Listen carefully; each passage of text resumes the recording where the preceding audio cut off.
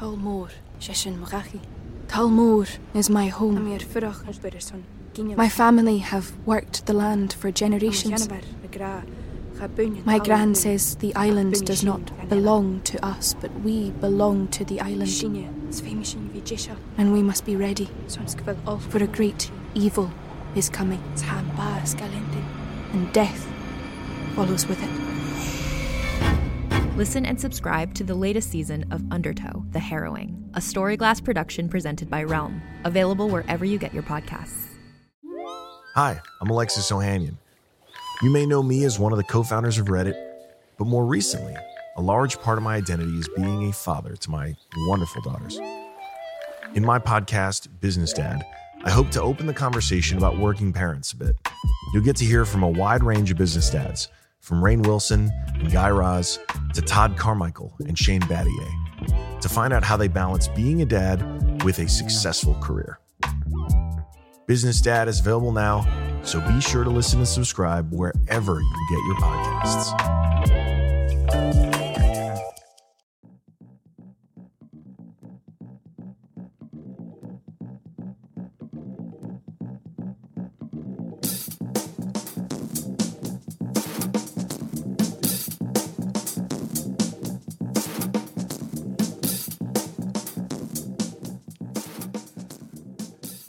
There has been 3 times in my life where somebody famous, a celebrity who has passed away, has moved me to tears.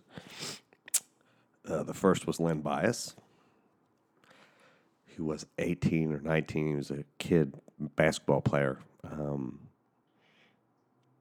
I was a teenager. I think I was in high school.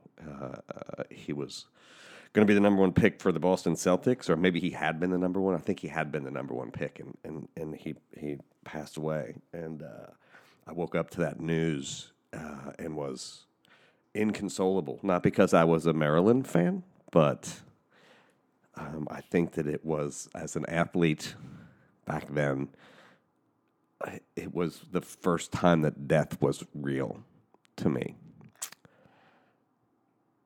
The second time was when Steve Jobs died, which was an odd one for me because I had spent most of my professional life writing about the terrible intellectual property, copyright things that Apple had done in order to build the company. But the reality was, I would not have left my small town in Appalachia had the personal computer not been invented. And even though I used a Commodore 64 and then 128, the first computer I ever bought was an Apple laptop. And so that hit me because it was so profoundly important in my life. And then today, I left therapy, literally got in my car, and my watch buzzed. And all I saw, because I don't use Apple products, I have a shitty watch, all I saw was Elizabeth Wurtzel. And I sort of clicked through it and saw that she had passed away from breast cancer. And I have been in some state of crying since 11 o'clock this morning. And it's weird because she's such a time and place writer. And if you are of my generation, if you are Gen X, we lived at the cusp of this transformation that we now see in society, where things like race and class and gender were being discussed, I think, in new ways, in ways that none of us really knew how to navigate, but all of us were interested in navigating it in that Gen X kind of way, right? Where, like, you know, I had a chance to interview Rebecca Walker, you know, like, and talk to these young feminists who were unapologetically bold and fierce and didn't care if you were uncomfortable. And it was, at least for me and in the world that I ran around in, it was refreshing, right? Like that was the kind of world that we wanted. That was sort of what the Gen X experiment was. We were just sick and tired of all the bullshit.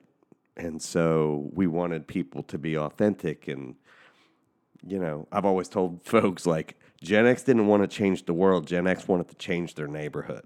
And that was sort of the extent of what we wanted to do. Everything else seemed full of, I don't know, hubris, right? Like, I'm going to change the world. No, just fucking plant a garden and make your neighborhood better. And these women, this Rebecca Walker, this Elizabeth Wurtzel, like, who were writing unapologetically about who they were and what they went through, it's hard to explain. And maybe it only impacts me because I was a writer, or I am a writer. I don't know. I feel like being on Twitter today, clearly for Gen X women, she gave voice to things that they were not encouraged to speak about and that they were not encouraged to be public about. And Elizabeth Wurtzel didn't give a fuck about any of that and was sort of unapologetically her for all the good and the bad. People either loved her writing or they hated her writing. But as a writer, I fucking loved her writing. I read it when it came out in 1994. I was an education major, and we actually read it as part of one of our classes because I had a professor, Alan Prager, who I'm still friends with today. He's the best fucking education teacher ever. And we talked a lot about diagnosing kids, and teacher training back then was very, very different. I was in class from the first day I stepped on campus at Miami University. And so we were going and testing kids and diagnosing them and trying to figure out, like, do they have problems? And I don't want to belabor the mental health thing, but as a teacher, what you didn't want to do is just drug a kid because they were loud or couldn't sit still. Like, if you were going to medicate somebody, you wanted to make sure that it was because they actually had a problem and not because it was easy, right? And Prozac Nation was, at least for me, the beginning of that discussion, right? And so when the book came out, I read this in a sitting. I'm holding the original copy here in my hand. And I went down to the book reading when she came through Cincinnati, because the book has so profoundly impacted me, both as someone that wanted to be a teacher, but also as a writer, because the voice is just fucking, if you've ever read an Elizabeth Wurtzel book, you know it. She has a style. But she was also just a few years older than me. You know, she was fucking gorgeous. She didn't give a shit about anything, or didn't give a shit about what you thought. I think she gave a shit about a lot of things. And so I went down. It's important to note, I was in a terrible relationship that was ending. And so when she was reading, somebody described her today on Twitter as our rock god. And, like, that is what she was. So I went to this reading.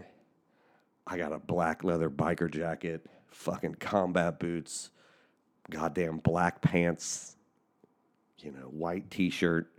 I got a middle finger earring. And I show up to this Barnes & Noble. I think it was Barnes & Noble, maybe it was Borders. Everybody in the room is like a middle-aged or like 30-something woman. And then there's me.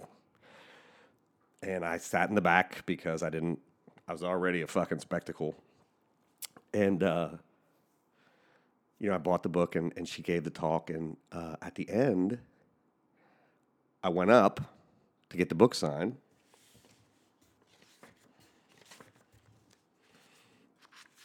Dear Brad, thank you so much for reading this book and coming out to say hello. Keep straight.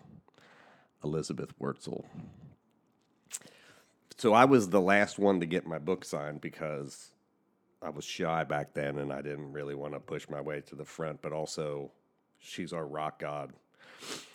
So we get to I get to the front and she asks, and if you've read the book, she's a wild child. She was a wild child till the day that she passed away, apparently. She said, well, what's fun to do here in Cincinnati? I guess she was here for the night. 47-year-old Brad would have said, well, let me take you downtown and show you around. What 21 was 1994, so what 22-year-old Brad did was say, well, there's an interesting place called the Warehouse, which was a dance club, that I think you'd enjoy. And she said, oh, great. Can you take me there? To which I responded, no. To which I have fucking spent the rest of my life like smashing my head into a wall because fucking what? Like, what are you thinking? And that was my first experience with her, right? Like this amazing book, and she was just this larger than life figure, but also like very kind and very nice in the, whatever 3 minutes that we talked. So then we fast forward. I'm a writer. She's a writer. We are not writers of the same caliber, obviously. She becomes this generational icon. And through the magic and joy of social media, we become friendly through Instagram and Twitter and things like that. And so over the last few years, so this is 20 some odd years later, right, when I have all of her books sitting in my front living room, we just started chatting. She didn't actually have a huge following on Instagram or whatever, so like it just like there was no sliding into DMs and shit like this. As you know, I love writers. She was an important writer, so every once in a while we would end up having a conversation. When she wrote the piece last year about finding out her father wasn't her father, we talked a lot online about that because the ever unfinished So Far Appalachia book is a lot about my fucked up family. And so there was this sort of weird casual friendship that sometimes percolates up through social media when it's not an entire garbage can. And she was lovely, and I loved talking with her, and it was strange to me because so many years earlier, when I had met her at the beginning of my writing career, she was everything that you wanted to be. I mean, she was fucking beautiful. She had this amazing voice. She didn't give a fuck. Her life felt big.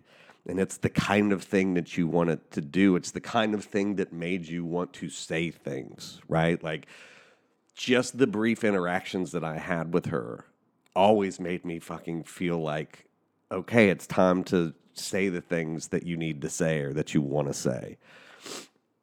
It's hard to explain that. And then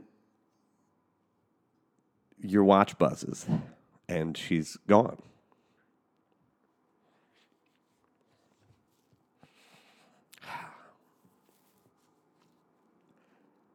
And it's an odd thing, as I can't speak to the other generations. All I can say is that it's an odd thing for Gen X folks who've spent most of our life not having icons because that's what we do, right? We don't have icons. And then you sort of realize, we do. We do. It's hard to imagine living in a world that she isn't in. And it's hard to explain 1994 to people 26 years later, if that's possible, and why there's an entire generation of women on Twitter today who are absolutely crushed because she was the person that gave them voice and gave them ability to have their voice. And she took a whole lot of shit for it. She took a whole lot of shit. And I think it's hard for, guy writers like me who, in some manner, shape, or form, that was like who you wanted to partner with, right? Like, you wanted a force of nature like that who was unapologetic and who didn't make things easy on you because she didn't have to be easy, right? And that was our rock god. So I don't have any fun interviews with her like I had with George Carlin when he passed away. I had been trying to get her to come on the show. And it's funny, the other day, I had realized that I hadn't seen her online in a few months, which seemed odd, but also not because we're old. And that news came today. And I thought, oh, that's why, right? This person with a fucking personality that, like, flew out of the books disappeared on us and went away quietly.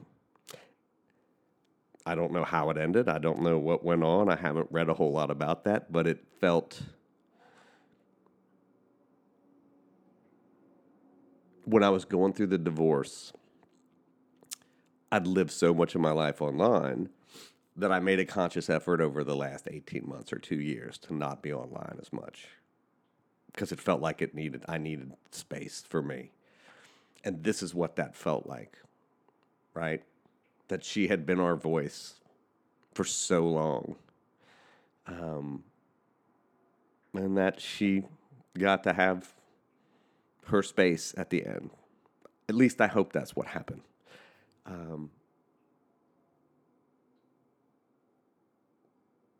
Because she was unabashedly and without question one of the best of our writers. And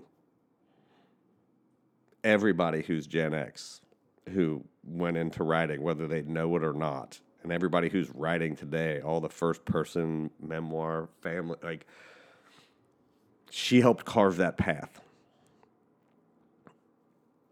And so I hope everybody goes out and picks up Prozac Nation, Bitch, More Again Now, goes and reads the essays in the Cut about her family and about her life, and just doesn't give a fuck about what people think, at least for a day. This is Brad. This is a very special edition of the Downtown Writers Jam podcast. I will see you all around the internet.